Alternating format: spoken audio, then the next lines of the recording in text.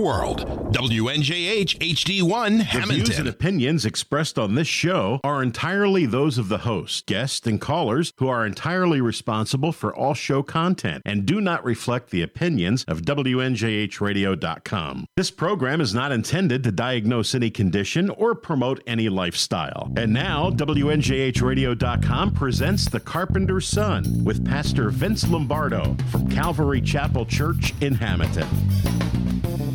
Well, a very good evening, and no, as our Joe Montalbano would say, I am not the pastor, I don't pretend to be one, and I don't play one on TV. My name is Rick Seppi, and everybody knows I am the producer of The Carpenter's Son. Tonight we have one of our regulars here, but we also have our special guest. Yes, we have, since this is called The Carpenter's Son, we have The Carpenter's Son with us, and that is Vincent Lombardo III. But before we get to that, let me give out just a few phone numbers here. 609-593-9654 is our phone number. 609-593-9654. And then if you want to text us, that's 856-718-9928. Once again, 856-718-9928. And as I said, we have one of our regulars here. Doc is with us. And we also have Vincent here. So, Vincent, we're going to let you take control. And it's your show, buddy. All right. So, this was last minute again. So, we're going to talk about what I always talk about when I come in here last minute. And that is what's going on with the youth group, things we're going through with them, and also the things God's teaching me personally, sometimes against my will. So, tonight we're specifically going to be diving into 2 Peter chapter 1. Only sometimes. Only sometimes, yeah. Sometimes I make the right choice and want to line up with it. Well, most of the time you make the right choice. Yeah. Oh, thanks. I appreciate trained that. well. Yeah, as the carpenter's son, I have been trained pretty well by that guy. Mm-hmm. So I'm going to read the verse now and then just kind of interject my thoughts, honestly. Little preface to the night. So what's Wednesday, the topic? The topic? All right, fine. The topic itself is prayer in your personal life and personally growing yourself. Now, my theme personally for 2022, and the thing I tell everybody, I really don't care about their feelings anymore, is here's my phrase of the year. You ready? Oh, that's Christian love. Oh, it is. It's good. I don't care about your feelings anymore. No, truth is important. Yes. My phrase for 2022 is do better. Just straight up do better. Whatever it is, whatever you're applying yourself to, do better. No person I know is happy 100% with every aspect of their life. So do better, do better in diving into God's word, do better in your prayer life, do better in all that. All those things are personal responsibilities that you have to take and seize. We talked about last week when I was on, was that last week? Last week when I was here, we talked specifically about the idea of not just being a pew sitter, not a second string, you're not on the bench, we're all called to action. And what we talked last week with Doc and what his specific moment where he realized that he needed to get off the seat and get involved back in the day. And it's an interesting concept that last Wednesday, which was right after this radio show last week, our topic for the youth group was prayer and your active prayer life. Like I had said, we've been going through the Continue book with my senior high youth group, and the topic for this week was, your prayer life and how to take it seriously and the value in it. And it raised a lot of good questions with the kids. And one of the fun ways God works is that we ended up at snow camp, and some of the kids that were asking a lot of questions went to snow camp, which is always great. And the topic, well, I say topic verse, but the theme verses for the weekends were 2 Peter chapter 1, verses 5 through 11. And we'll specifically see here, but also for this very reason, giving all diligence, add to your faith virtue, to virtue knowledge, to knowledge self-control, to self-control perseverance, to perseverance godliness, to godliness brotherly kindness, and to brotherly kindness love. For these things are yours and abound, and you will neither be barren or unfruitful in the knowledge of our Lord Jesus Christ. It always ends up with love. It always ends with love. It's an it important either one. Starts with love. It's the pinnacle. Or it ends with love. Well, it's an interesting thing, like not as in anything, as myself personally, love is one of the harder things for me to do anymore. I was just having a conversation with Pastor Vince earlier today, and we talked about not that this was the topic of our day, but we were discussing specifically times we'd been hurt by people close to us, and how sometimes in a ministry capacity and in a leadership capacity, it makes it difficult to open up to other people. It makes it difficult to want to share all the burdens. Now, we don't have to share all the burdens, but, he was talking specifically about a friend of his that he trusted more than anybody. Oh, he's going to smack me later. That he trusted really, with a lot of things, and like he would sit down and pray with on the daily basis, and then something came up between him, and that guy was like, well, I know you used to struggle with this when you were younger, and I know that, and he started throwing it all kind of back in his face, and it really, that's not what prayer together is for. That's not any... There's no reason to throw it back in someone's face. That's something you're bringing before Christ and asking for help or forgiveness or whatever have you through it, whatever your personal situation is. And we talked about how it's difficult to do that.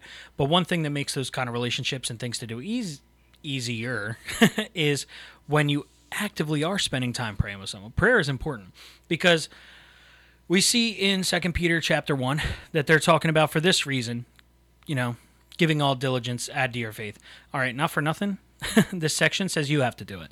And that is one of the most earth-shattering things in a Christian walk is when you can sit there and realize that it is now your responsibility to take your faith seriously. Now, my bias is always towards senior high youth group when I discuss and read anything anymore. I try to figure out a way to apply it. And when we were discussing things like this, the fact of the matter is they specifically are at an age where no one can force them to hold a religious belief. No one can force them to believe anything. All you can do is you can teach them and hope and pray for them and do those kind of things. So we see that, I have a lot of these kids in the youth group and they're, Christ professing kids, and they look at me and we were talking about it at a Bible study, and I said, you have to add these things to your faith. I said, nobody can do it for you. In the same way your parents can't make you make your bed. They can't make you do all those things. Sometimes you just have to do them because they're right. Sometimes you just have to do them because they're expected of you. And this is one of those things that God just expects of us. He says, you need to do this.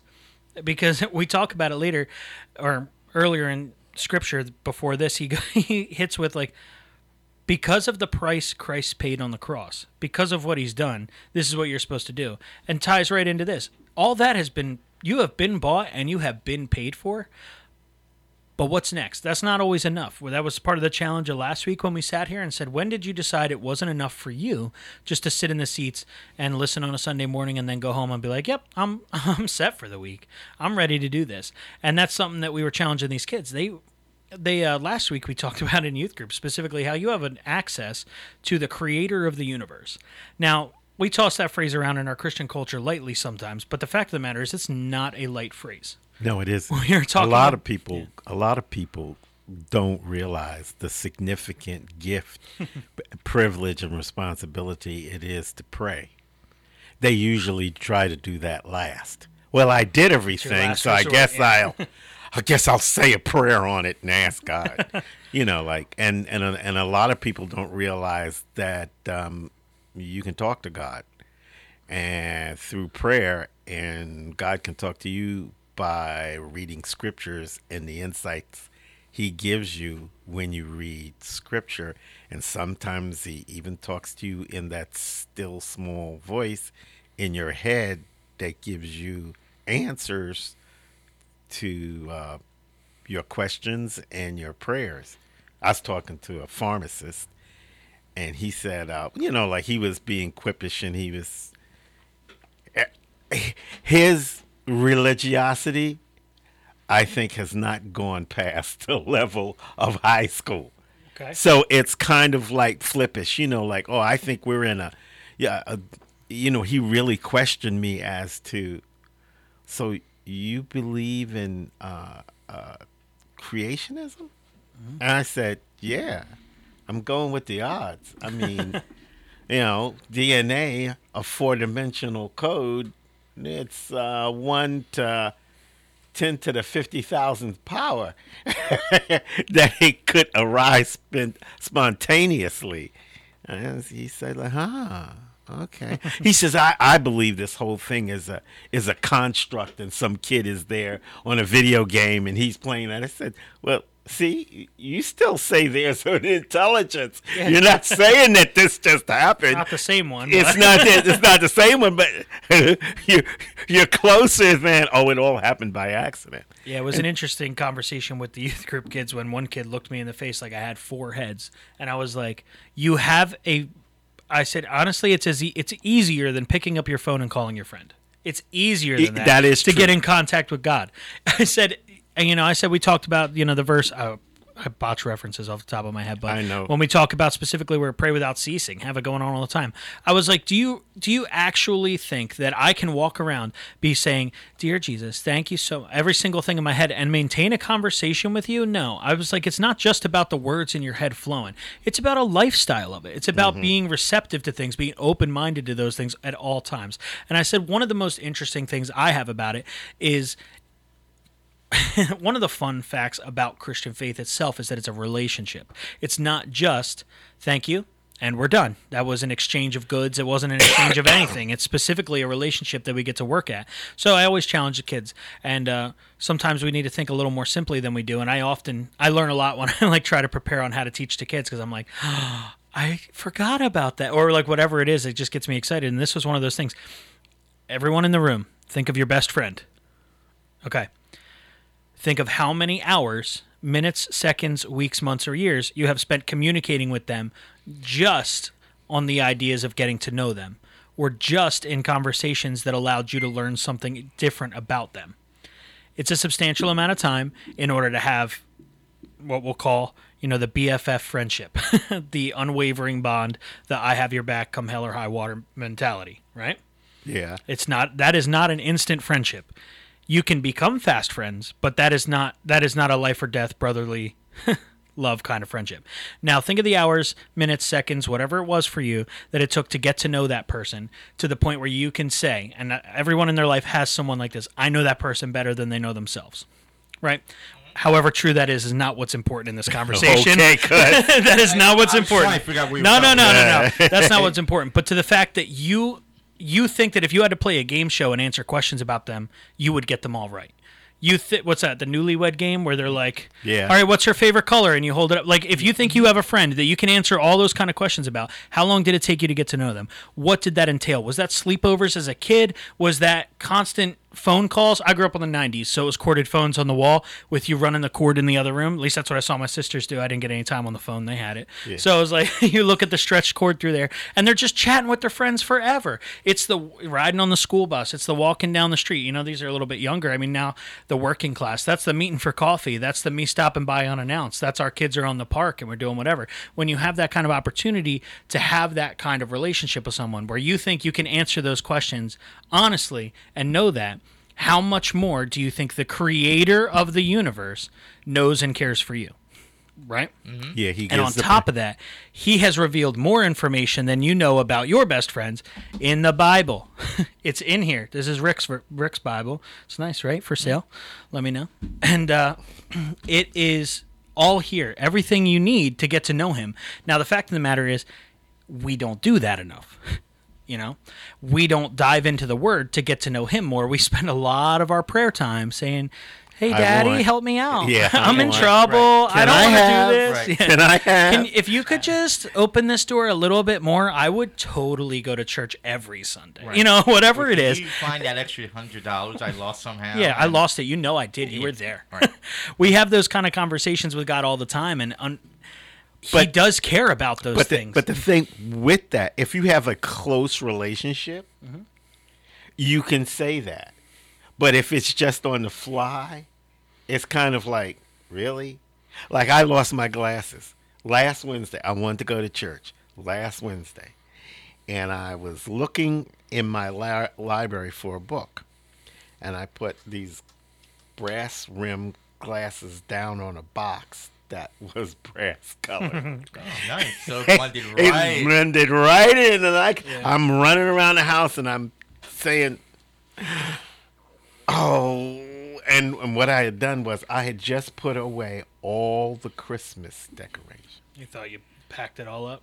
I thought I packed it up. Would have been a fun Christmas present next year. Yeah. No, I was thinking about, oh, God, And literally, I'm saying, "Oh God, I really don't want to open up those boxes. Can you please tell me where it is? Please, please, please. I don't want to do that."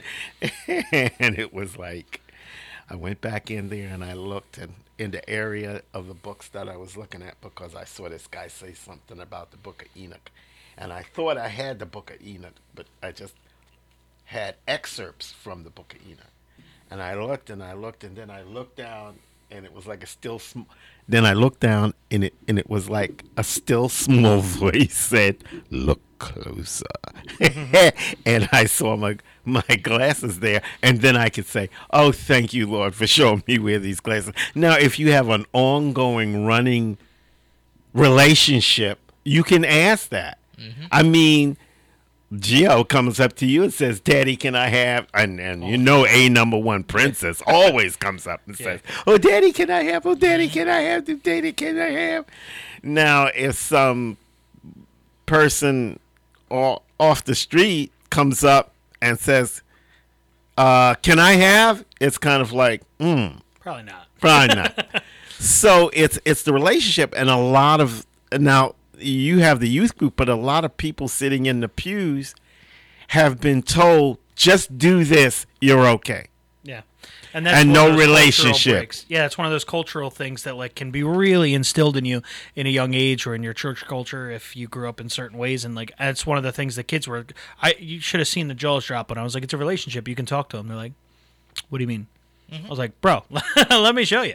And we talked about the analogy of like, so I have a good friend. So he was sitting in youth group. His name's Michael Morrison. Hi, Mike. He's not watching, but he will after this. He will after this. Now that I brought him up again, but Mike sits there, and I told the kids in group, I was like, I can pick up my phone tomorrow, and I can literally just text Mike, "Need your help Saturday," with a question mark, which is not a complete sentence anyway. No, but I could is- just send him that little bit that's just like, and he'll respond with, "Yes, absolutely, whatever." I didn't need to pick up my phone and be like, "Hey, Mike, how are you? How's the baby? How's the family? You know, like, is the weather good there?" Because we're in a relationship all the time. We're always communicating. We're always talking. We see each other in church. We're like, our friendship is deep enough that we don't struggle or worry, like, is it going to be weird if I call and ask this person for help, for favor, for whatever? And to the point of God specifically, if you have that relationship with him, you're never going to feel weird about that, because he desires to help you through things. He wants to help you through. He's listed as our Father for a reason,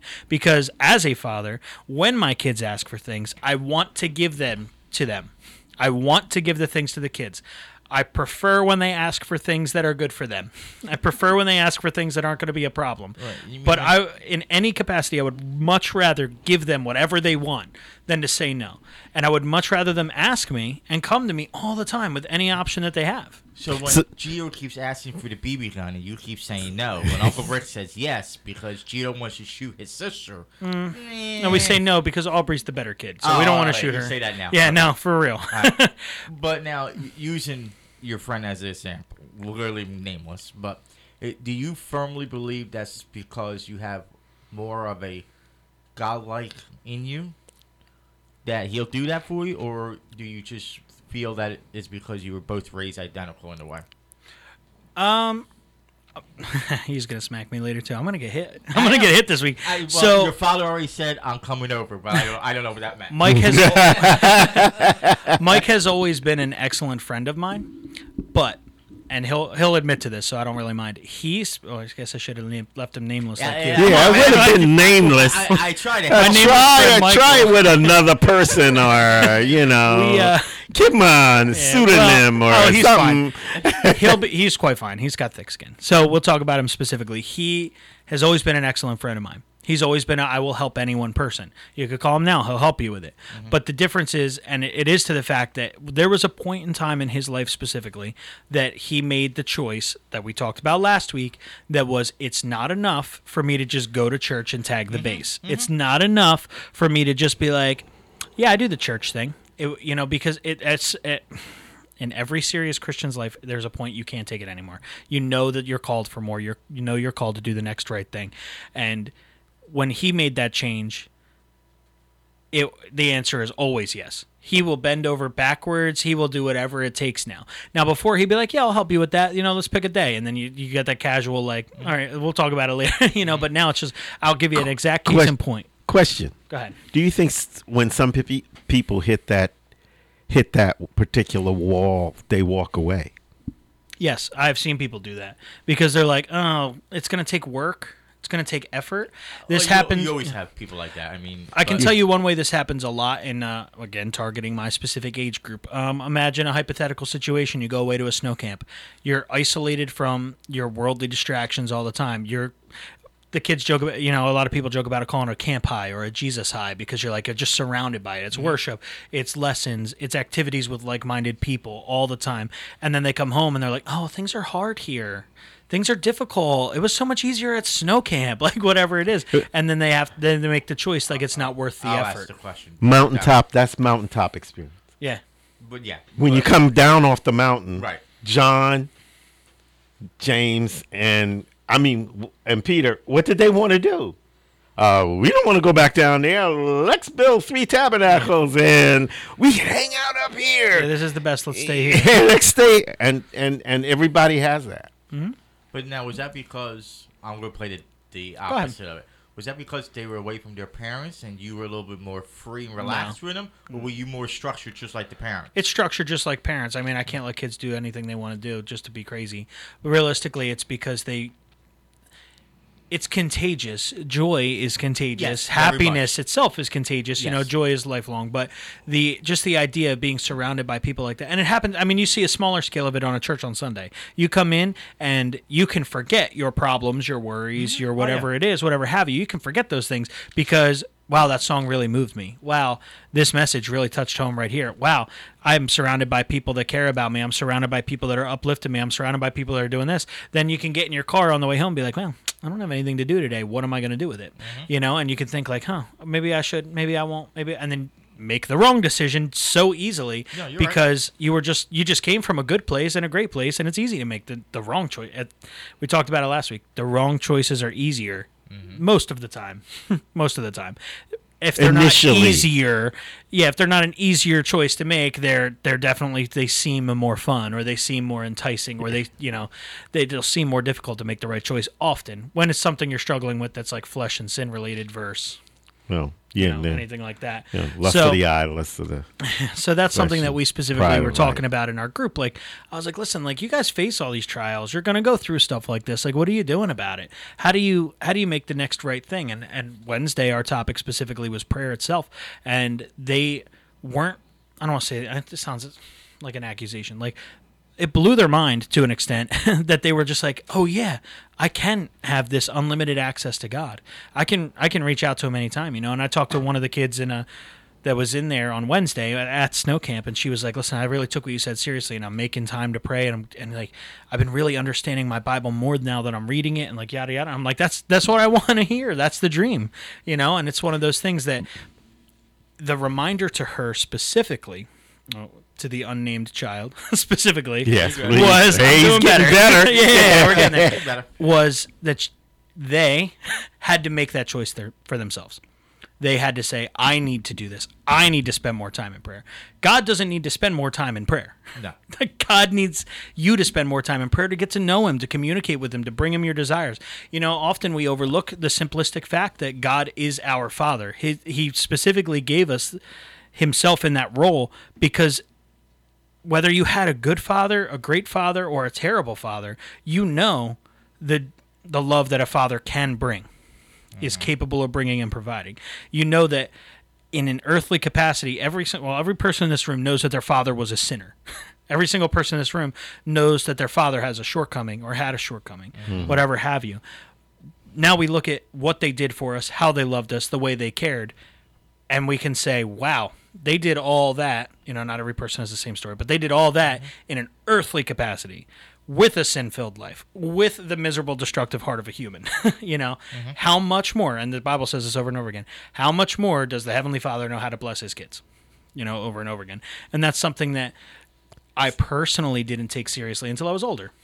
The other thing that you have to convey on that is that, you love when Gio ask you questions, or Aubrey asks for something, and there are three answers. Yes, no, and wait. And that's the way our Heavenly Father does it. And sometimes a wait is taken as a no, and you're scratching, well, why didn't he say yes? And the timing may be off, you know. Or if it's concerning another person, okay, it's something the other person has to realize. It's something you have to realize. It's something that you have to coordinate between the two. But it is always keep praying. And pray in God's will for his effect on that person. I mean, in this day and age, when you see stuff that is really bad, I mean, and information being suppressed, then for me, it's getting harder to not get angry, you know, and say, God, get him, because it's really hurting people. I mean, harm is being done, and I had a little, what would you say, a blog, and the guy said a lot of people are under kind of like hypnosis, where they have to believe what they're being told. And if you present anything else, they don't believe you. Even if it's facts that they can look up, they still don't believe you. And that's another thing that prayer can break through from the outside, that they would eventually see the truth. Because that's what you said. Oh, you know, I'm going to tell you the truth. When I was kidding you, you're being blunt. But it's true, because you have to tell them the truth. And in telling them the truth, you have to go with the leading of the Lord, how to tell them the truth. And that's something that your kids, because you're a kid to me, but your kids need to learn how to do and be shown examples of. But by the mere fact that they have to realize that they are as special as Abraham, and Abraham is not more special than they are. And Abraham was talking to God. And when Rebecca was saying, man, this pregnancy is hard.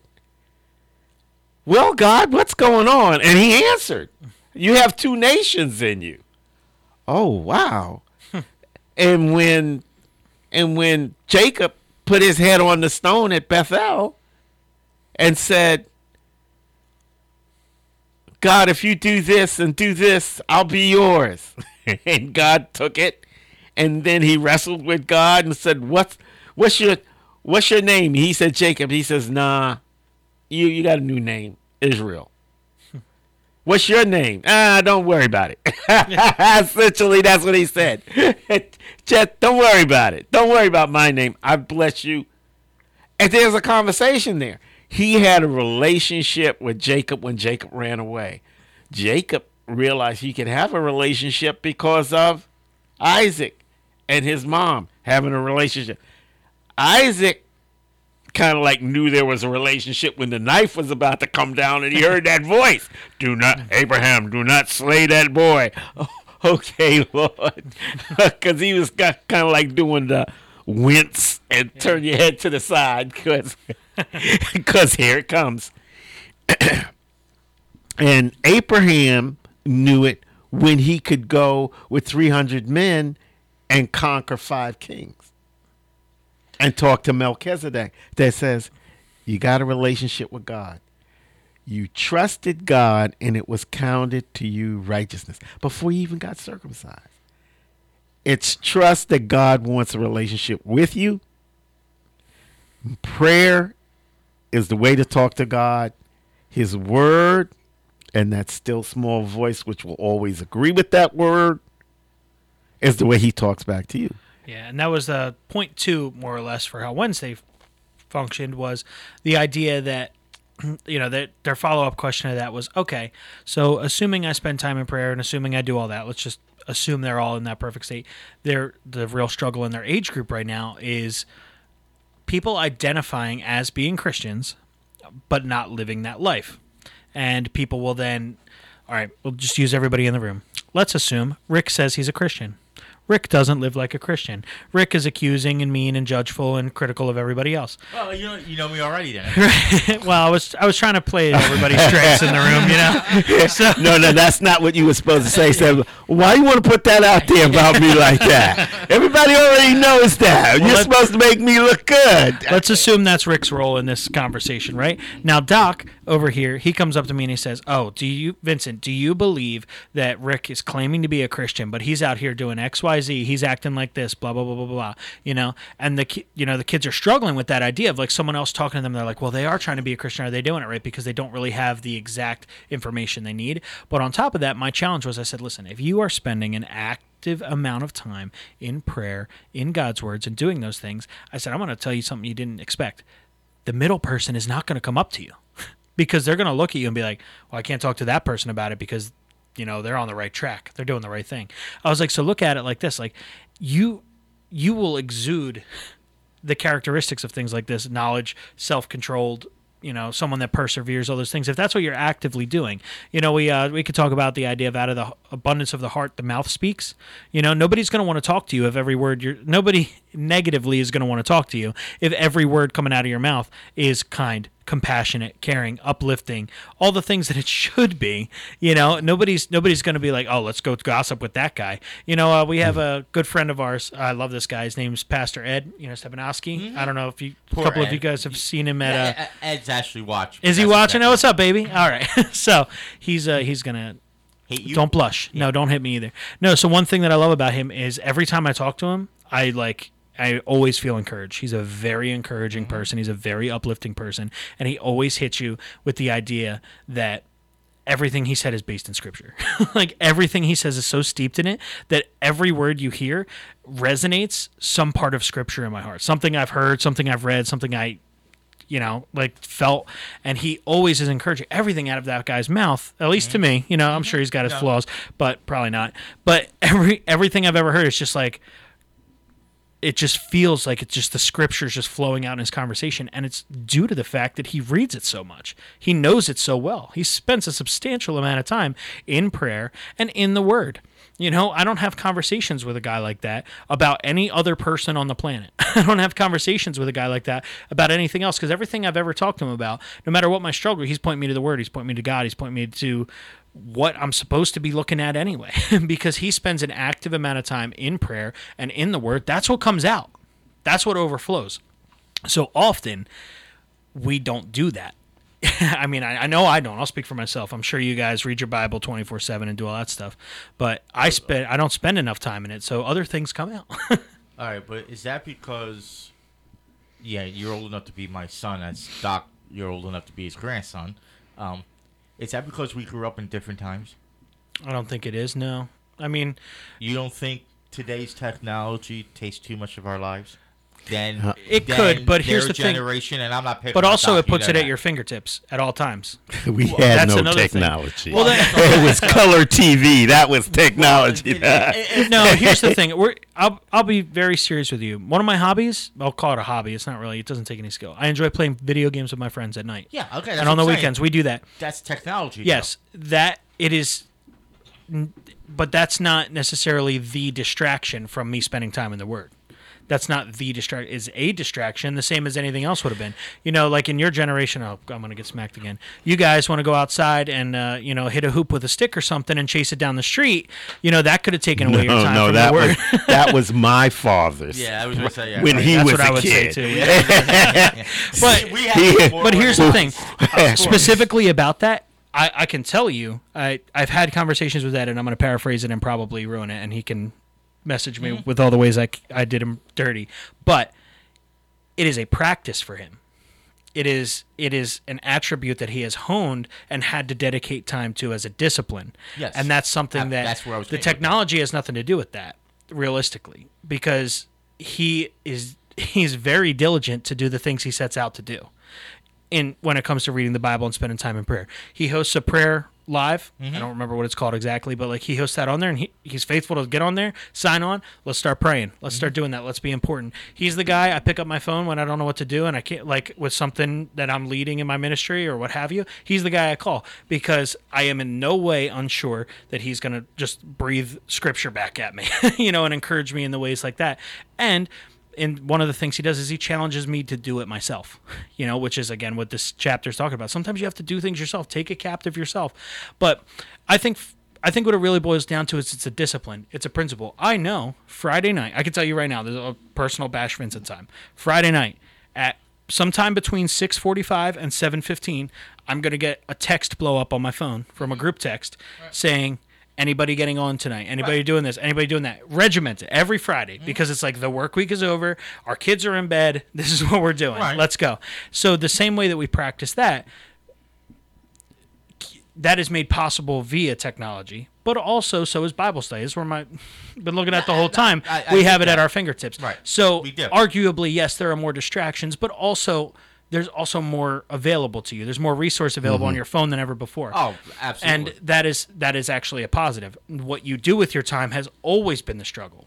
That's always. So the generation you were raised in versus the generation I was raised in, the argument is the same. What value are you placing your time in? What camp are you setting up in? What are you doing? Whether that was playing outside, whether that was building furniture in a shop, or spending time in the Word, or technology, whatever it is, there's something that you personally value over time with God. Now, I'm not saying I'm not the guy, so I cannot condemn anyone for not spending enough time in the Word because I know I don't. I know that I do not spend enough time in the Word. That's a fact. Because in my brain, if you ask me my honest opinion, I know I should spend more time in the Word because I desire to and then forget to and then get angry that I forgot to. So now I set alarms to do it, and my phone says, hey, stupid, it's time to do the thing you said you would do. I got to do the same thing. And that's the same for everything, And ultimately, no, I don't think he is the way he is because of the generation he grew up in. I think he's the way he is because he fell in love with Christ and wanted to get to know him more, which is the whole point that I was telling the kids. I was like, you have to do it. I can't force you to learn a single thing. If you don't want to take a relationship with someone seriously, you won't know it any better. We talked about the friend circle. I have a close friend I know that I can just send 3 words to, and either A, they understand that nonsense I just spat at them, or B, they don't. And if you know someone well enough, you get it. And you're just going to respond in kind. You're like, yeah, I got you, man. I got you. Let me help you. Let me do this. I'm there for you. Or, bro, that's not a good idea. And that's the other thing that comes from those kind of relationships. They're give and take. No, but on the flip side, there are people that I don't have that relationship with. There are people that you can't just send something like, hey, help me Saturday, and then be like, why would I help you on Saturday? Right. Because you've never what's my name? Say it again. I dare you. What's my last name? You don't know. Right. And that's how it works.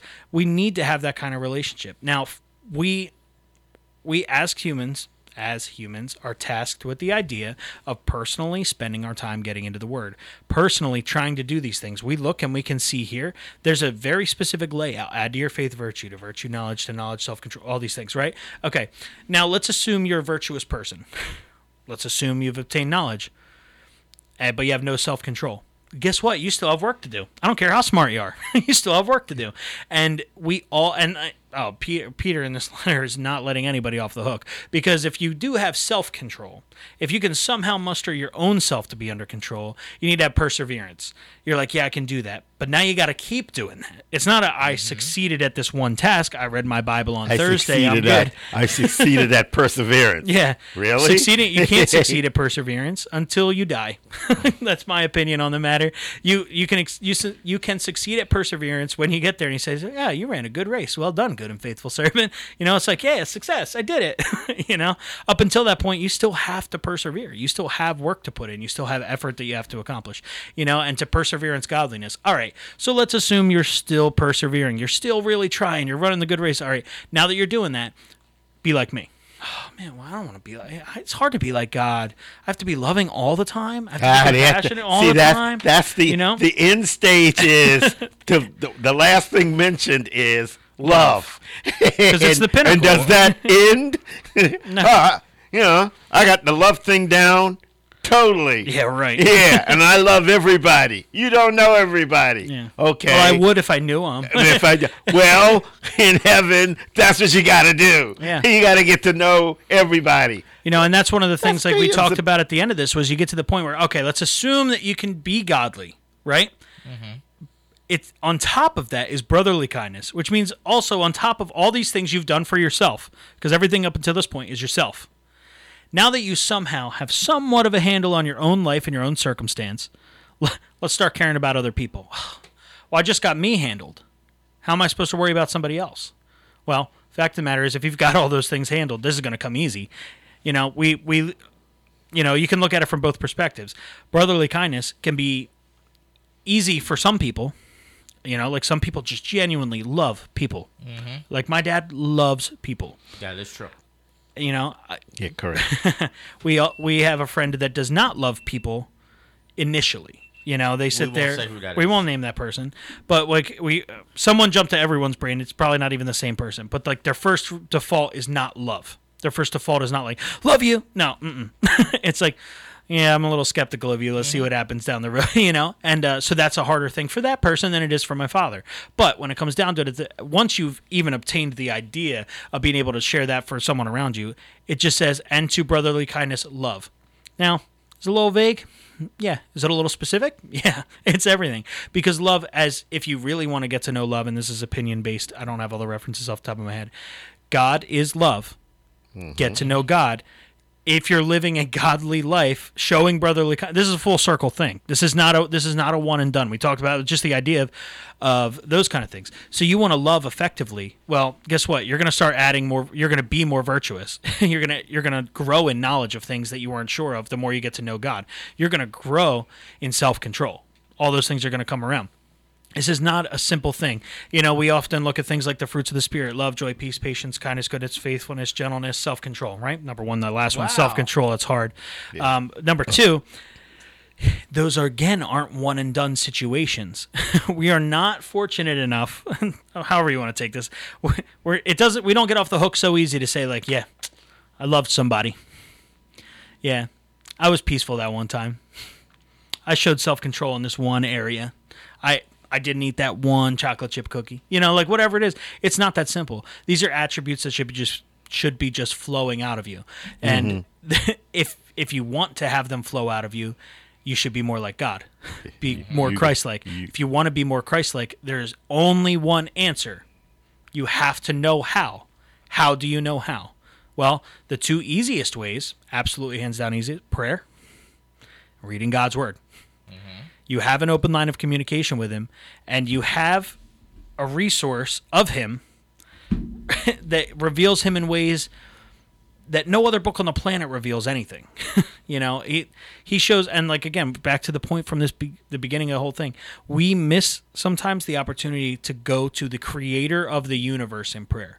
Now, think about it like this. God sits out here, he says, in the beginning, God created the heavens and the earth. That's a simple sentence for what was involved in that. Yeah. But a not so difficult task for the creator of the universe, the guy that put it all in place. You know, we all have strengths that we understand. Imagine your area of understanding being everything. For him, of course he can design the cells to work the way they do. Of course an atom is nothing to this guy. You know, he looks at it and he understands how they all work together, how they all do what they're supposed to do and work in cohesion with each other. You know, we all have strengths. We all grow up in a specific trade or a job or something that we do. I have no idea how this room works. Rick knows how this room works. He put this room together. He makes it function effectively. Doc knows the human body way better than I'm ever going to. The only inside part of a human body I've ever seen is when I opened it myself on accident. And it's like, that is not an understanding that leads to any kind of actual knowledge that is beneficial. I know how to build a house. I know people that don't know how to build a house. So when you look at it like, oh, we can build that. Some people are like, you can build what? Say what? It's like, I could do that. Doc looks at it like, oh, let me describe this to you. And I'm like, I'm lost. I don't know. But you understand what's going on. You look at this room and you're like, of course that runs to that. What are you, stupid? You know, like, how much more does the creator of the universe know everything in the way it's laid out? And we take for granted the idea that we get to talk to that guy. We get to call him Father. We get to have an open relationship with him. And not only that, we get to ask him for things That guy wants to help us. That guy wants to respond with us. That guy wants us to get to know him, and that guy wants to bless us. You want to talk about something you don't deserve? We talk about this all the time. There are things we don't deserve. The creator of the universe wants to bless me. I've met me. I don't want to bless me. I don't even want to bless me sometimes. Like, come on, man. I've met me. I know what's going on in here more than you guys do. It's not pretty. It's not great. And you say why? If he knows me the way I know me, then it's like, really? Because why? God has mastered all of these attributes we're describing that we have to work towards. He is them. He is infinite knowledge. Like, just phrasing is poor. I'm sorry, but he understands brotherly kindness. Nothing else in the world is more powerful than the idea that the creator of the universe, the guy that designed every single thing. Now, here's a crash course on the Bible. He designed everything. He made everything. He made it work. He said, "All right, let's put the humans in there." What did we do? We messed it up so quickly. And it didn't take long. It didn't take long at all. It doesn't specify the timeline. Right. That's okay. Brian made a funny comment last night. He was like, I would have messed it up far before that. I would have been like, cool, I'm a living being. Be like, what's that tree? Because my head would just know that's the tree I need to eat. Yeah. Oh, not that one? Yeah, right. I'll show you. One of those little bloggy things. Yeah. He says, the human mind can't deal with something negative. Yeah. Don't think of an elephant. Yeah. Oh, pop. Yeah, an elephant right there. As soon as you say don't, and that's where we're waiting for what you're gonna do because you put a don't on it. Exactly. Now I have to. I'm compelled to do it. But we look at that. From that tree. Okay, I'm gonna go eat. That's from the tree I have to eat from. Right. Like another guy. I like to watch shorts. And another guy said, you get 10 guys in a room, and you put some poison there. There's going to be a guy that's going to taste that. There's one guy. Because he's going to say, that's poison, don't taste it. Right. I'm not scared of that. I dare you. Really? But how long did it take us to mess that up? Brian was so funny last night. He's like, I would have messed it up even sooner. I'd be like, I honestly, I hope he's watching. I genuinely imagined him being like, just in the garden, like, what's going on? Mm-hmm. And they'd be like, that tree? I'm eating that tree then. Just imagine, because that's what I would have done. Right, yeah. And if we look at it, like how quickly they did that, we ruined it. Now, how many other chances did we need? And that guy was like, all right, so I see that you didn't want to be with me when I gave you the option to be with me. But you know what? That's not good enough. I want you to have another chance back to me. And he does. He opens up that lifeline. And it's that guy created everything, gave us perfection. We ruined it, which is what, as we just established here, we're all good at. We've all chosen sin over God. How many? We won't ask how many times. We don't want to know. That's too many. He rebooted the system. Yeah, and he with a flood. And he gives us an option. But here's the thing. Skipping all that to the point where he then says, I am going to send my one and only son to die for you. Mm-hmm. Really? Why? And I got news for you. I love you. I love you two to death. I would not trade my kid for either one of you. I got news for you. Let alone people that hate 10 of you. I mean, I wouldn't trade my kid for 10 of you. I got to be honest with you. Like, that is not an easy concept. Like, my kids mean more to me than either of you, than 10 duplicates of you guys, than all the people that I know that I see all the time. Like, that is not an easy thing to do. But he knew and valued us that much. Do you know how hard it is to maintain that perspective? Do you know how hard? Obviously, you could sit here and be like, yeah, but wouldn't you give up your kid if it meant that these 10 people would obviously live? Like... Nah. I mean, like, nah. I know what you want me to say, but there's no chance. Nah. Even though my kids mean to me, no, I would not. But that's the thing. Like, there's just no chance, because that kind of love is unparalleled. And he, over and over again, reminds us of that through Scripture specifically. But we look at the fact that guy created it all. We messed it up, and he was like, I still love you enough and want you back, and offered an opportunity for us to come back to that. That is just, it's genuinely beyond human understanding. We understand the concept, but there's no way to feel that. And it wasn't spur of the moment. No, that's before he said, let there be light, he'd already had this worked out. Yeah, because that's how much he loved and cared about us. That's how much he wanted to see us through. So on top of that, if we ever make the decision that sacrifice was enough for us, and that we genuinely understand that love and the way that God sent his one and only son to die in our place, if we reach that point, let's just assume, I know the three of us have, so let's assume we reach that point. Why is it so difficult for us to want to talk to that guy? Because there's an explanation. I have a couple. I want to hear yours. Go. Because he is so, and this is a biblical term, he's so ontologically different from us. All right, let's get a 50-cent word instead of a $3 word. Okay, 50 cents. He's so different from what we are Okay. that it scares us. Okay. It would be like a lot of people say, "Oh, like I would really want to see an angel. I want to see an angel." But then when that 15-foot tall, 2,000-pound being stands in front of you and smiles, you start to get the shakes and like, "Oh my God!" Yeah, I changed my mind. Go away, please. Did you have something, Uncle Tony? What was yours? Doc went down some of it. Okay. We don't know how to pray, or even I'll use the word I had to say talk to him because we're afraid that he already knows what we did. We did it. He does. Right. We're embarrassed to ask for forgiveness because he's our father, and we don't know how to talk to him. Yeah. Because we don't know, I guess, from the human side, we know what the punishment would be as a kid. Because if you did it a couple times in a row, you know what your dad's punishment is. Yeah. You don't know if the little person's going to talk to you, say, "I'll help you through this," or "No, you need to pray more about this." He makes it pretty simple for us, and that's something that I honestly never really considered until older than 25, younger than 29. I don't remember the exact day. Yeah, within the past couple years, like you really realize that he, in all ways, wants that relationship resolved. He wants you to reach that place. He wants you to come with him with those things. He demands and expects that you can offer the simplest thing is for what he paid. All you have to do is show humility enough to be like, "Wow, I really did mess up. You're perfect. I'm not." Right. That's a simple thing to come in contact with. I know people. I know a person specifically that didn't want to hold their child when it came into the earth because he was like, "My hands are so dirty, and that thing is not. I don't want that to rub off on him." Like he did, obviously. Like he got past it, but he was like, "But I get what he looked at the baby and he was like, "I'm gonna ruin it. I don't, and the idea of just I'm gonna ruin it." And actually, wives and children do that for men. Mm-hmm. You have to be able to say, "I'm sorry." Mm-hmm. You have to have the humility to say when you accuse your kid of doing something and they didn't do it, and you are wrong. And you may have even spanked them. You can't undo that. You can't undo that. So you have to say, "I'm sorry, Gio." Yeah, and we learned from a human perspective the idea of humility in conversation. How much? All right, when you've wronged me and you want to apologize, it's usually easier because you're like, "Yeah, he'll probably mess up too," and then this will reciprocate. So it is a little bit difficult sometimes to look at a perfect creator of the universe and say, "Sorry." Because he knows you're going to do it again. He does.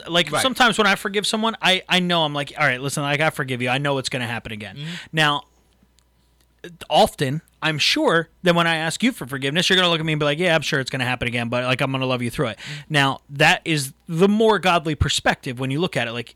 It doesn't make you want to forgive me any less. I want to forgive you. I want this to be worked out. I want the relationship restored. How do we do that? We communicate it. We have to be in touch with him. We have to get to know it. Now, the fear can be, and that we always talk about, people get misconstrued all the time with the idea of the fear of God specifically.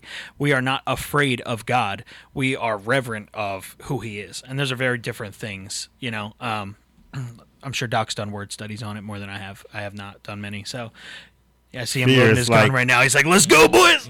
So we look at it's more on the terms of awesome. Yeah. The awesomeness Standing of God, he's not commonplace. Right. When you realize that he's not common, when you realize that God is more real than you are, you're standing in the fear of God. And when you reach that point and you understand that, I will tell it to you like this.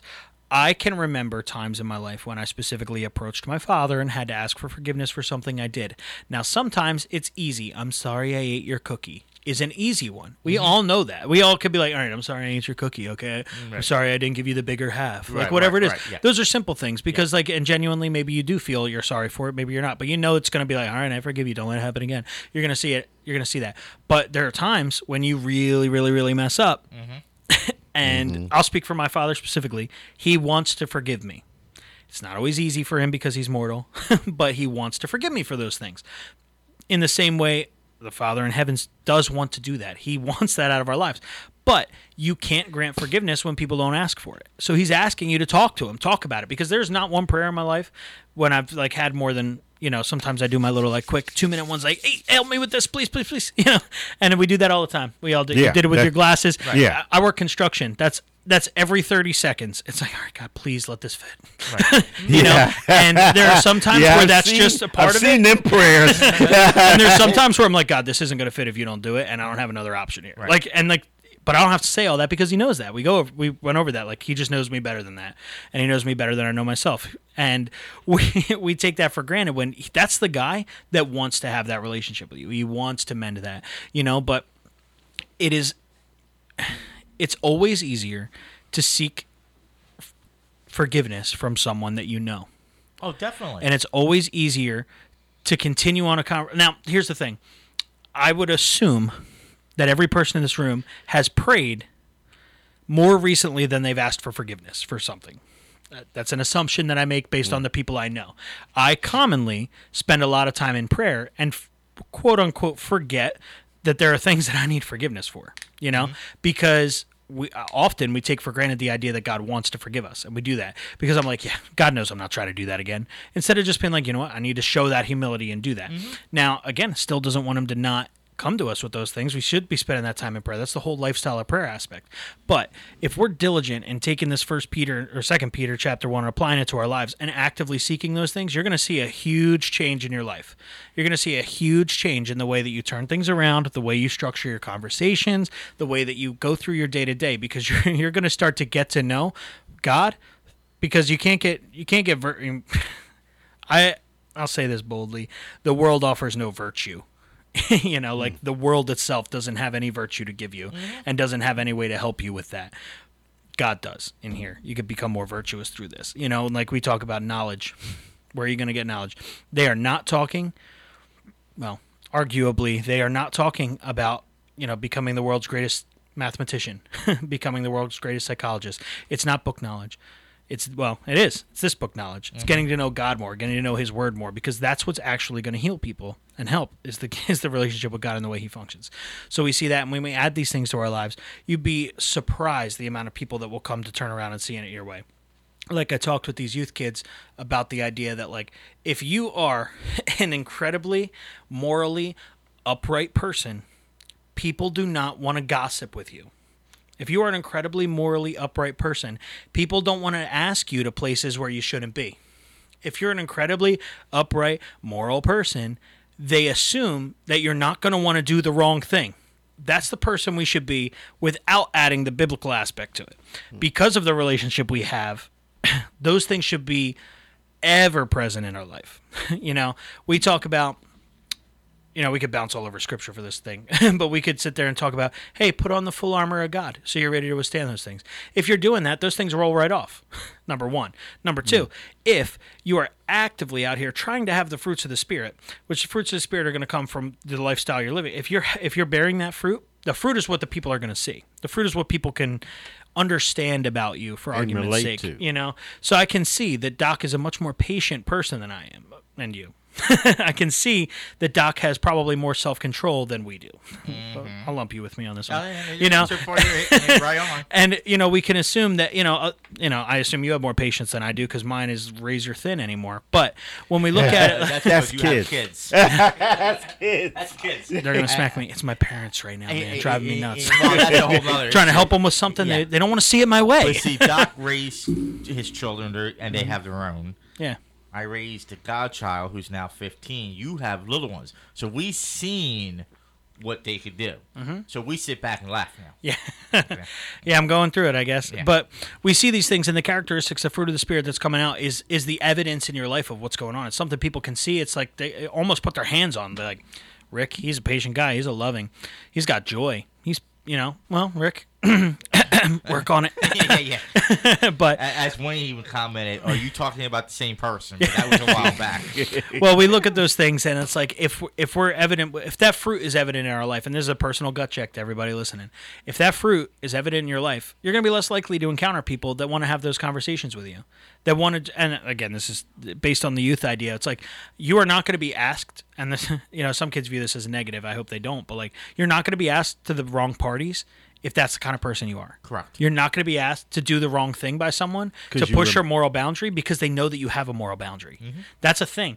And it's it's something that I've been trying to encourage them with it. I was like, if you have an active prayer life with God, let's get back to my first point. If you have an active prayer life walking with God, working on all these self-help situations, and you're doing that, you will be able to handle those things easy. You're going to be rolling with punches like you wouldn't believe if you were actively living that virtuous, knowledge-filled, self-controlled, perseverance, godliness, brotherly kindness, and love kind of life. Those things you're going to be like, let's go, keep moving. You're not slowing me up with that. You're not bothering me with that. Let's keep going. This is my end goal. This is my purpose. This is what I'm trying to do, what I'm trying to accomplish. And that's contagious. And I try to explain to the kids that's contagious. That's why things like when we were at snow camp is contagious. Because like, oh, you're happy? I'm happy. Mm-hmm. You're miserable? I guess like, we should all be down here today. We should be somber. And those things are contagious. But that's right. You surround yourself by the right people.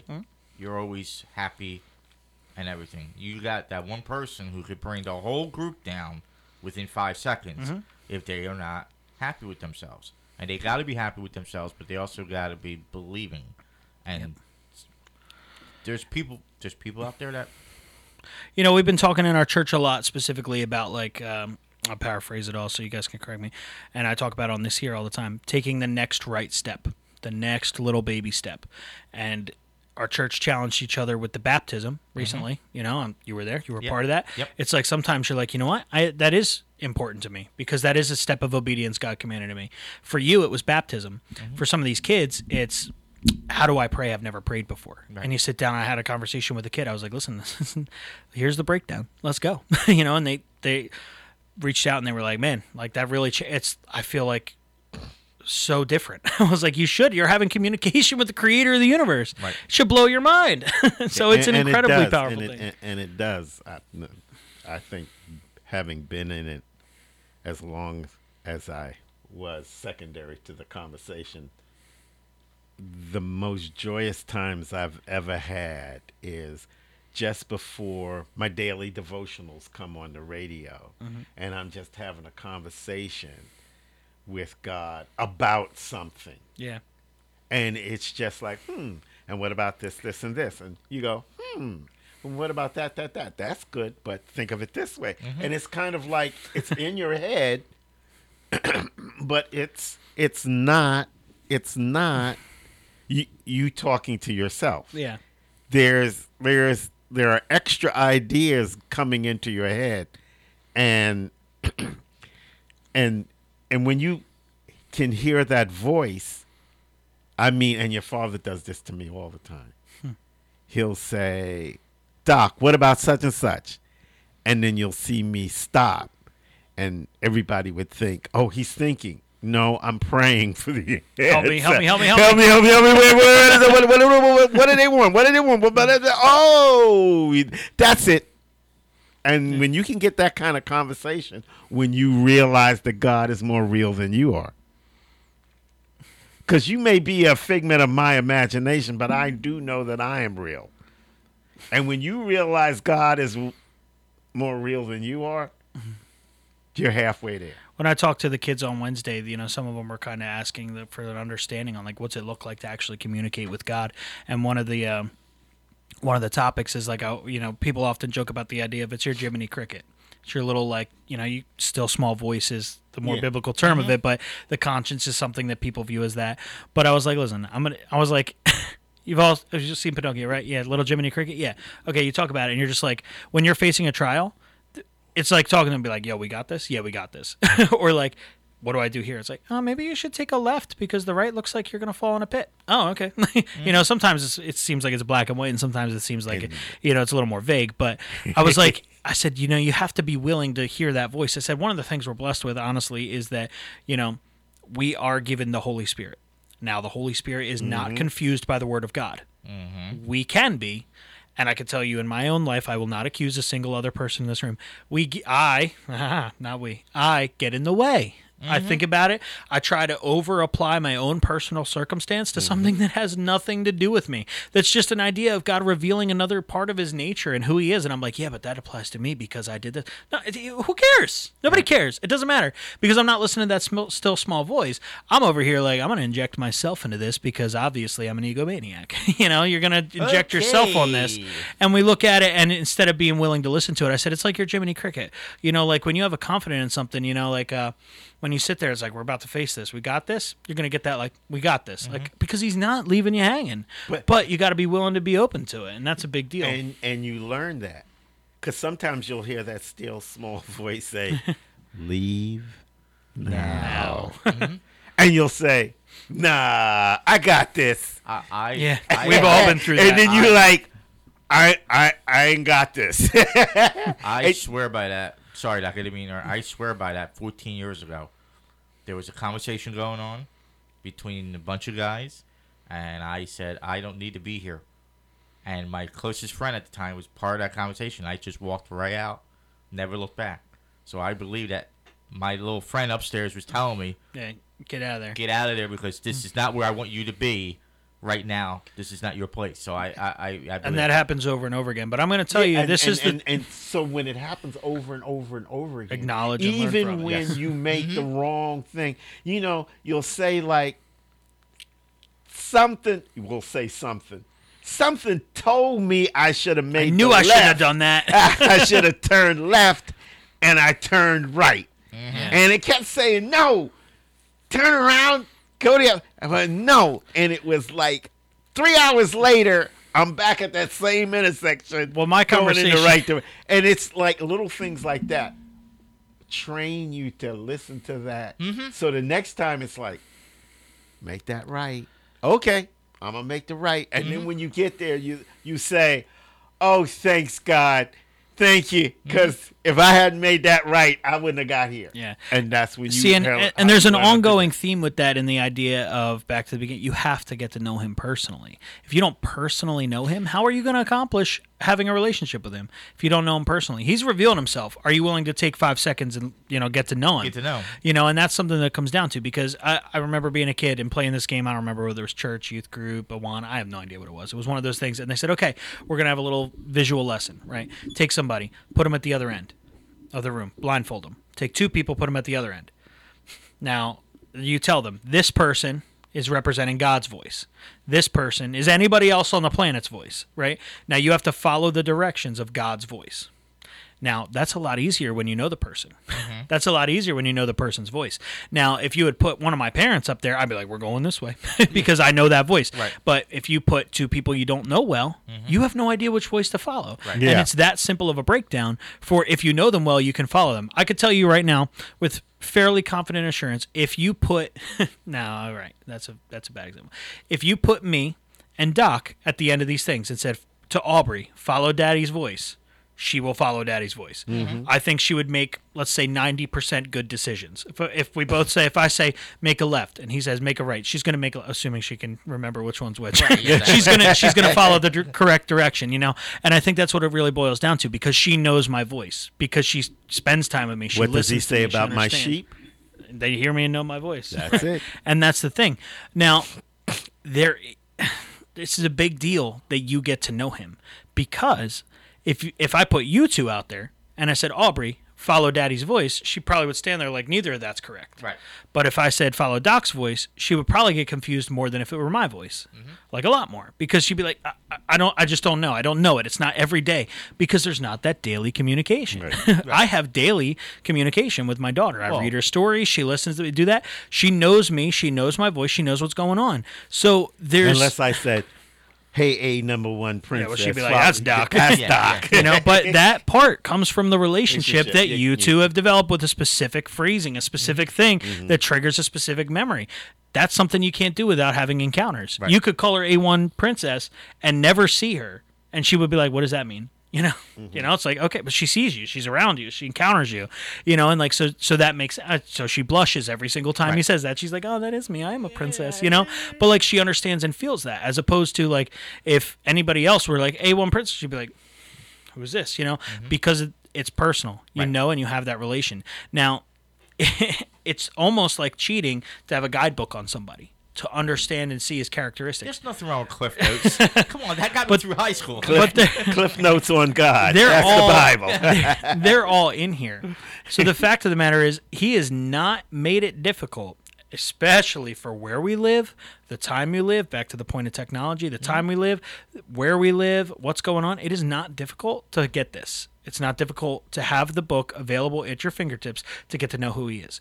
And it is even easier to speak with him, to pray to God. It's even easier. It's as simple as the cliches. Hey, God, I don't know how to do this. I don't know what's going on, but help me. Because guess what? He wants to. I told this to the kids. I was like, he wants to. And then one kid pulled me aside and was like, hey, is it that easy? I was like, bro, it's even easier. I said, because I said it with my mouth. And I said, I know you've been thinking things like that in your heart, and he's listening. And she was like, They were like, they were like, wow. Because you don't think about it like that. The fact of the matter is he cares. He's there. He's inside. I don't have to verbally say every single thing. Like your father says, he ain't hiding. Yeah, he's not hiding. He doesn't want to hide. And I tell these kids all the time, like, I always joke with them. I'm like, listen, kids, I hate my job. I hate being an adult. I wish I could be 15, 16 again. Actually, probably 17. License was critical. But yes, it made everything better. But I was like, I wish I didn't have all the responsibilities I always feel like I have. But what it boils down to is that I just really, really, really have to spend that time on the way to work in prayer. And I can tell you with a surety right now, I spend my ride to work in prayer. Sometimes it's like, hey, God, yeah, I messed up. You got to help me not to do that again, because apparently I can't trust myself. Sometimes those are the conversations. I'm not doing this right. You better help me. Sometimes it's like that. But whatever it is, when I start my day out with prayer on my whole way to work, or even just some time on the way to work when I'm just like, God, you help me through. Let's do this. Start talking about, sometimes it's praying for my family. Sometimes it's praying for you guys. Sometimes it's praying for the congregation, my worship team, the youth group. It doesn't matter what it is. When I get to work, I get through the day so much more easily than when I don't, because it's important and powerful. And like, you just have that assurance, like, yeah, he's with me. He's got me. Because we're close. We just talked about it. This isn't a distant memory God. This isn't a God of yesterday. We're talking about God of right now. And that's an important thing for me on the daily that I have to worry about, because there are days, and I can tell you when it happens, because around 9 o'clock, I'm ready to just choke this guy to death, because my patience is worn thin. Worn thin? Yeah, worn that's good. And it's gone, and I'm out of it. And I'm like, why don't I have this? Well, number one, you didn't ask for it.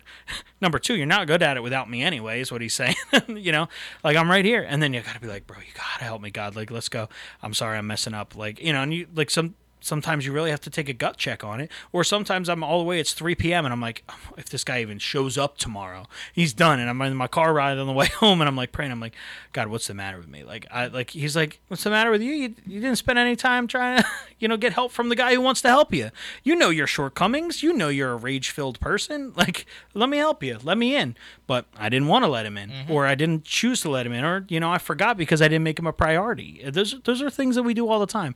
And I encouraged the kids recently, I was like, listen, whether you have a good prayer life or not, it's not what I want to ask. What I want to know is, can you tomorrow work on it?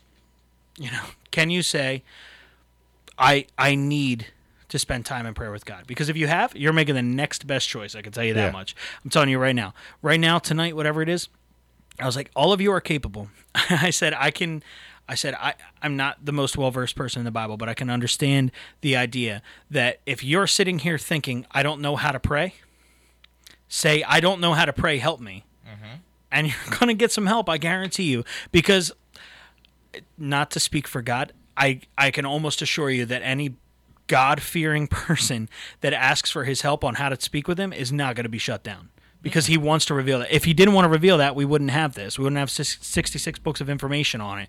We wouldn't have an opportunity to get to know him. That's the kind of person he is. As you get to know those characteristics, you're going to see God wants that relationship with you. Now, in the same way, I do a lot of building. I've done a lot of building with my dad. Sometimes you look at him, I'm like, Dad, I don't even know where to start. Right there. Oh, What do you mean? Well, if you do that, you can do that. Oh, okay. Because he's just there for you. He just, he's like, I already know that. I've been through that. I can help you through that. And that's something where we need to learn that kind of trust in God the Father himself specifically. And the easiest way to do that is to get to know him in prayer and a relationship with him. Being able to go through what 2 Peter says in here, trying to grow your virtue and your knowledge and your self-control and all those things that come with that, and to get to know God in a new way and to live out what he's asked you to do. Because this is all some first step stuff, Realistically, this is the first step. He talks about presenting your body as a living sacrifice. That's your reasonable service. We talked about that last week. Reasonable is what? You're saying that's reasonable? Well, guess what a living sacrifice can do? Yeah, it has to get to know knowledge, self-control, perseverance, godliness, those kind of things. Like, that's what he's asking us to do. You're not your own anymore, He's going to see you through. He wants to further his kingdom. He wants to do all those kind of things. And if we want to be people that are up off the pews, fit for use, we need to get ourselves ready to be used. And that's where he gives us here. This is a playbook. This is a start. Hey, guys, step 1. There's other step 1s. There's plenty of step 1s. If this is where you are right now, this is your step 1. Yeah. So, wherever you are. Step 1 right now is take the next best step to grow these attributes in your life. And that's the process called sanctification. Yeah. Yes. And everybody's sanctification is different because we start at different points. We start under different circumstances. We start in different situations. But the key is to start. And you start by prayer, the word, and listening to the Holy Spirit that's in you. And the Holy Spirit that's in you will not contradict the word. So that's a lot.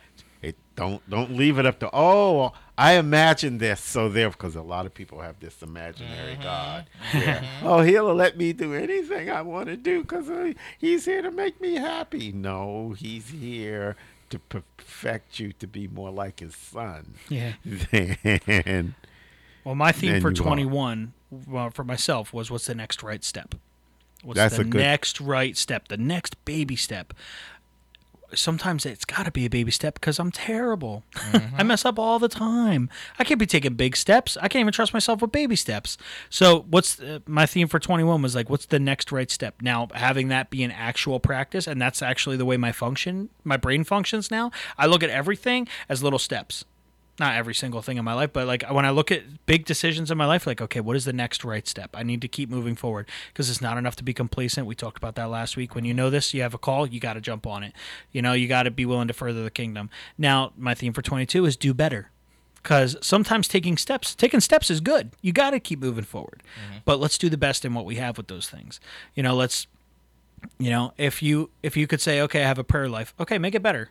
Because unless you are continually in prayer, you haven't achieved it. If you want to say, okay, like I need to get more into the Word, good, do better. Like get in the Word. That's a better thing to do. So what you're saying is your quote unquote resolution, and I hate that word. No, I hate the word resolution. Yeah, it's my theme for the year. Theme for the year, okay, is take the next better step. Sure. If you want to combine my 2 years in one and just take away the value. So it's an ongoing. Yeah, but the thing is just building on that and just kind of taking the idea of just doing better. And we joked about it with my dad, in like the church capacity too. Like we were like, "What are we gonna do for snow camp?" I was like, "Man, I wish I could get these kids hoodies." He was like, "Well, let's get the kids hoodies." He was like, "Well, we got to do better, right?" I was like, okay, we're getting the kids hoodies. Now we got hoodies out of nowhere because we just said we have to just take that step. We have to just do better. We were behind on a lot of things. We can blame complacency. We can blame whatever you want. I don't really know the answer, but fact of the matter is, like, our church itself is taking the next steps forward. We're constantly moving now. It's a great thing. The way God's working in our church and in our body, calling people up out of the pews to just make big decisions, make bold statements. We just saw the baptism was 2 weeks ago? Mm-hmm. You want to talk about a moving experience? I sat there and I was like, bro, okay, I'm getting rocked. You want me to dunk this guy? I want to dunk him in my tears at this point. I was ready to cry. Just the way those, my favorite moment was when he said, like, if anybody else wants to get to know this more, do it. Before he finished his sentence, a nameless person jumps up in their jeans, their socks, everything. They're like, yes. Put me in. Like, this is what I need, And talking about that individual, that individual gave a text to some other individual saying that somebody inspired him at the last minute. So That's a good thing. Yeah, and that's a beautiful thing, and that's part of you took that next. I'll throw you, Seppi. Your example was a big deal, and you look at it and say, You took the next right step. You took the next best step. It's probably Wayne. If it's Wayne, Yeah, it's shut Wayne. it down. Yeah, I'm not. I can't. Don't- Well, I'll share it later. But it comes down to the idea of like you took the next right step, the next little step, which you looked at it and said, you know what, I can't be complacent. I got to do this. I'll throw you under the bus for your baptism. It's on YouTube, guys. Check it out. Yeah, So there's evidence. Yeah, there's evidence. But we see that, and you did that, and it was a shining example. Doing the next best step is important. It comes across. That's displaying what you believe. But I and was just you know, shocked in the text from the individual the next day saying, because of you, Yeah. you inspired me to get up in my jeans, my socks, and my shirt to do it. So Now- that to me was me feeling triple good for myself. I know you well enough to say this. Like, that's because God did a big work in your life not that long ago, and changed the person that from who you were to who you are Oh, now, definitely. and still growing forward, learning and spending more time in prayer, more time in the Word, getting to know Him, actively acting more like that than ever before. That's a big deal, shining Christ in each and every attribute of your life. So that's something that we really need to all personally be doing. I mean, Doc's been around a long time. Oh, yes. He's been around a long time. I was going to finish my thought, but I thought that was a great stopping point. No, he's been around a long time in my life personally. So I see him, and if I'm looking for someone that I want to aspire to like, wow, this guy just really spends time in Scripture. He spends time getting to know the Word. He spends time doing it. He's a prime example of that, like making and carving out the time and giving it its important place in his life. Disciplined into those kind of things. That's a big deal. Even though he didn't sit with us last night, but We he don't talk wanted to about- sit with the cool kids. He sat But- with the cool kids last You know, night. Last we night, can look around at that, and that's was- here we go. You guys were really I'm always in the back row. Yeah, in the but corner, you were with in cool the dark. kids. In the cool kids. The other cool kids were out in the foyer drinking coffee and watching it on TV. Oh well, you know? I didn't. Well, your get do that. better. Get next right step is to get inside the sanctuary. Yeah. All the services. Because that's We'll what get I'm you saying, there. like, what you guys doing out here? But that's okay. Hey, That's okay. But I guess the chair we're, was a little bit more comfortable at the moment. well, we're a little bit over, and it seems like you don't care. You didn't shut me up yet. No. But what I want to get at today with my whole point of this whole thing is like, if you are not actively in prayer with God, you need to be. If you're not actively Absolutely. spending time in the Word, you need to be.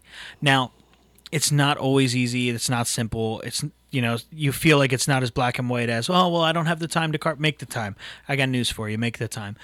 He's gonna bless that anyway. So you want to talk about getting blessed? Be faithful in the little things, and it'll keep moving forward. And the example that you set, as we look at in 2 Peter chapter 1, is here. If you're doing these things, it's going to show. It's going to be contagious. We talked about it with the baptism, with the idea of you being willing to take that step of faith and step out in front of everyone and do something that you probably didn't really want to have to do in front of everyone. Oh, yeah. Yeah, you're like, I'm going to do it anyway because God wants me to do it, and I'm going to be an example. Change that guy's life. You inspired that person. I'm about to deflate your ego later.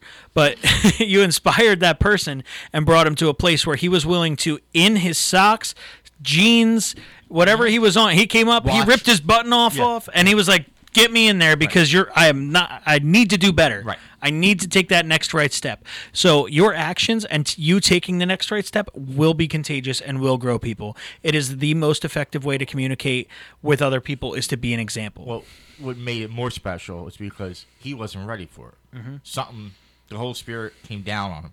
I was already changed in my T-shirt that was given to me. Yeah. I was ready to go. Yeah, you cheated. Right, I cheated. He just got up and said, here's my money, my wallet, and I'm going in. I'm going in.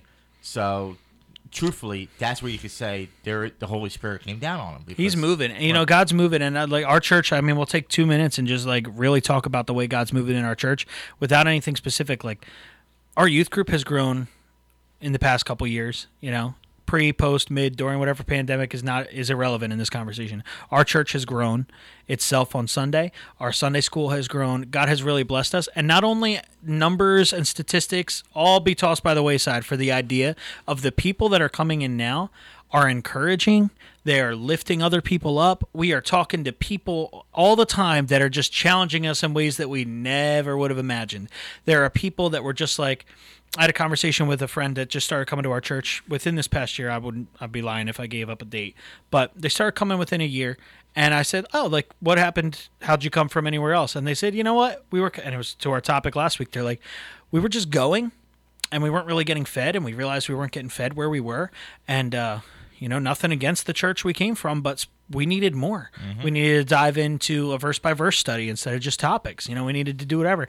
And they came around, and I would never have known that because every conversation I have with him or that couple is helping me.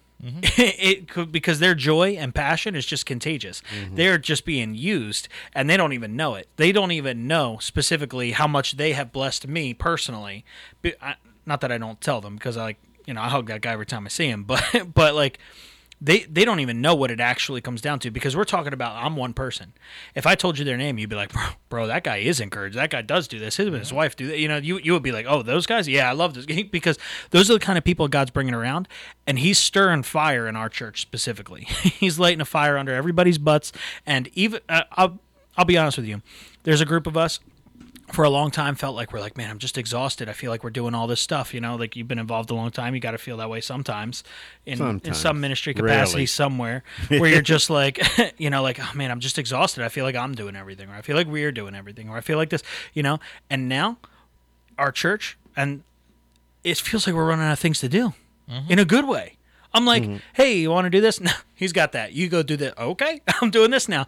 And we talked about it. I don't even remember how we segued into it earlier, but we talked about it even out in the hallway when you're like, yeah, sometimes like people are asking for what to do. I got a buddy, Sean. He's like, I'm ready to just get off the bench. What are we doing? We talked about Sean. He's nice. I love Sean. Sean's the best.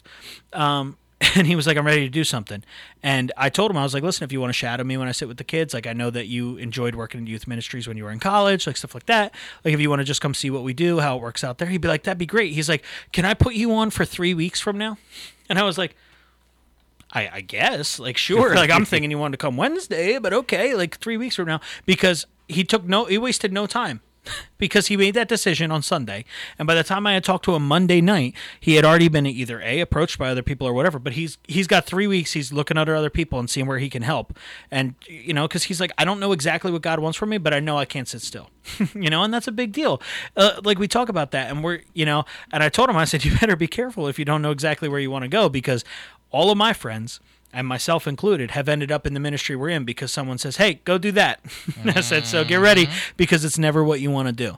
We talked about it. We even joked about it last week. Like, I was like, Meg, Pastor Vince wants us to do senior high. She's like, absolutely not. I was like, I already said yes. And she was like, I will actually murder you. I was like, you're not waking up tomorrow. I was like, Meg, we got to do it. They need somebody. He wants us to do it. We're just going to do it for a little while. And the first time we took up that mantle, it was like, all right, well, we're going to give them 3 months. Was that? Yeah. Well, so we said we'll give it 3 months, because the goal was to get it through summer, and then they were going to spend the summer searching for someone to take it over in the school year, and they never did. And so after that, it was like, okay, what are we going to do? And it's been years. I couldn't even tell you how many years it's been, but it's been great. But we look at it, and it's like, even Megan, I'm sure there's frustrating times, there's complaints we're going to have, but at the end of the day, I think she knows where we're supposed to be. And because someone pointed a finger and said, get over there, go do that. And like we laughed because we talked about it one of the first times I was on here, my buddy, same guy, Mike Morrison, when poor Mike. Brian was hanging out with him. He's like you tomorrow. Nah, he loves me. Brian was over his house helping him with something. Brian heard him singing in the other room and goes, bro, why aren't you singing with us? And he's like, I never thought about it. And he's like, aren't you like best friends with Vincent? And he's like, yeah, but I never thought about it. And I'm like, I never thought about it either. That's my own fault too. We went over that. But like, he was like, well, get on it. I'll tell Vincent you're going to talk to him. So like, as if Mike wasn't already on the phone with me before Brian got home. But like, he was like, yeah, so let's talk about it. Okay, great. Brady, my brother-in-law, he's in the sound booth because he was in my basement. He broke up with his girlfriend. I was like, good, with all this free time. I was like, good, you'll finally have some time to serve in church. He was like, you know what? You're right. I need to. And that was it. He's been stuck in that sound booth ever since. I say stuck lightly because I would go crazy in there. But he he's been in there. But all of us have been like that. I mean, Joe Costa, we make fun of him because like one time he was there and I was like, bro, we need help with this. Go do that. And he's okay. He's just like, okay, I'll go do that. I tell Doc, hey, the trash is overflowing in the front room. He's going to go empty the trash. That's just what we do. And like, those are small examples, but we're talking about, I ended up in youth group because of that. Hey, I ended up in security. So I started my worship experience as a drummer. You want to talk about a throwback idea? Because someone said we need a drummer. People do this all the time. Sometimes you just got to be sensitive to what God has for you. He was working out a lot of things in me well before I ever knew. So take the next best step, do the next best right thing, do better in where the areas where you're working. Just keep going, keep moving forward, do better, take a better step, a smarter step, as Doc says. Listen to the Holy Spirit inside you, that little Jiminy Cricket feeling, when you're unsure. Yeah, he wants to help you through all those situations. A serious situation. Now we're going to be serious. Serious situation. Remember the missionaries that got captured in Haiti? Mm-hmm. They ran out the door in the middle of the night, and whenever they got scared and didn't know which way to go, they prayed, and God showed them. Yeah. And then they would stop and say, "Where do we go now?" And he would show them. And he showed them all the way to freedom. And they had a little baby with them. Mm-hmm. Now, you know what babies do when they're not really comfortable. Whatever they're supposed to not do. Yeah. They, which would have, they're over there. Yeah. Those two little kids didn't say anything. Yeah. The whole time they would pray and say, "Okay, Lord, we know we're supposed to get away." And that was a testimony to the persons that took them. Yeah. How'd they get away? And then they prayed. Prayed their way through it? What does that mean? What does that? How do you do that? Yeah, he's a faithful God with us in the highs and lows. We see that over and over again in Scripture. So it's like that's a testimony to those guys. Like, maybe we messed up. So, well, it's definitely close tonight in prayer, since that's what we're talking about. We've rambled long enough, but just guys, your encouraging thing is do better. Take the next best right step. Keep moving forward. If you don't know what to do, spend a little time in prayer on it. Don't be afraid to dive into God's word. When you're feeling confused by God's word, ask for help. God, true. We see over and over again in Scripture, one of the favorite verses is, "I believe, but help my unbelief." Right. There's areas I still struggle and doubt. There's areas I don't understand about Scripture. There's areas in this. God wants to help and see you through those things, and we don't want to take that lightly or for granted. So we're going to close in prayer tonight, and then hopefully I will not see you next week, and they will. Lord, we come before you tonight, and we just praise you, and we thank you for this opportunity just to spend some time with our brothers discussing prayer, Lord, being encouraged by each other. And Lord, I ask that each and every person that hears this, that they would just commit to spending a little bit more time in prayer, a little bit more time in the Word, maybe a lot of time in prayer or the Word, Lord, whatever you can work out for us, Lord. We just want it, and we want to get to know you more, and we all seek that. Lord, help us to listen to that still small voice inside and just humble ourselves enough to hear it. Lord, I ask that whatever our circumstances, whatever our walk of life, whatever have you, Lord, that you would just be the center of it. Help us just to put you in that place, to desire to spend time in your word, to desire to spend time in prayer with you, because we want to know you more than ever before. And we just thank you. In Jesus' name, amen. Amen. Thank you for joining us and listening to The Carpenter's Son with Pastor Vince Lombardo of Calvary Chapel of Hamilton. Join us next Tuesday at 7 p.m. for The Carpenter's Son on WNJHradio.com.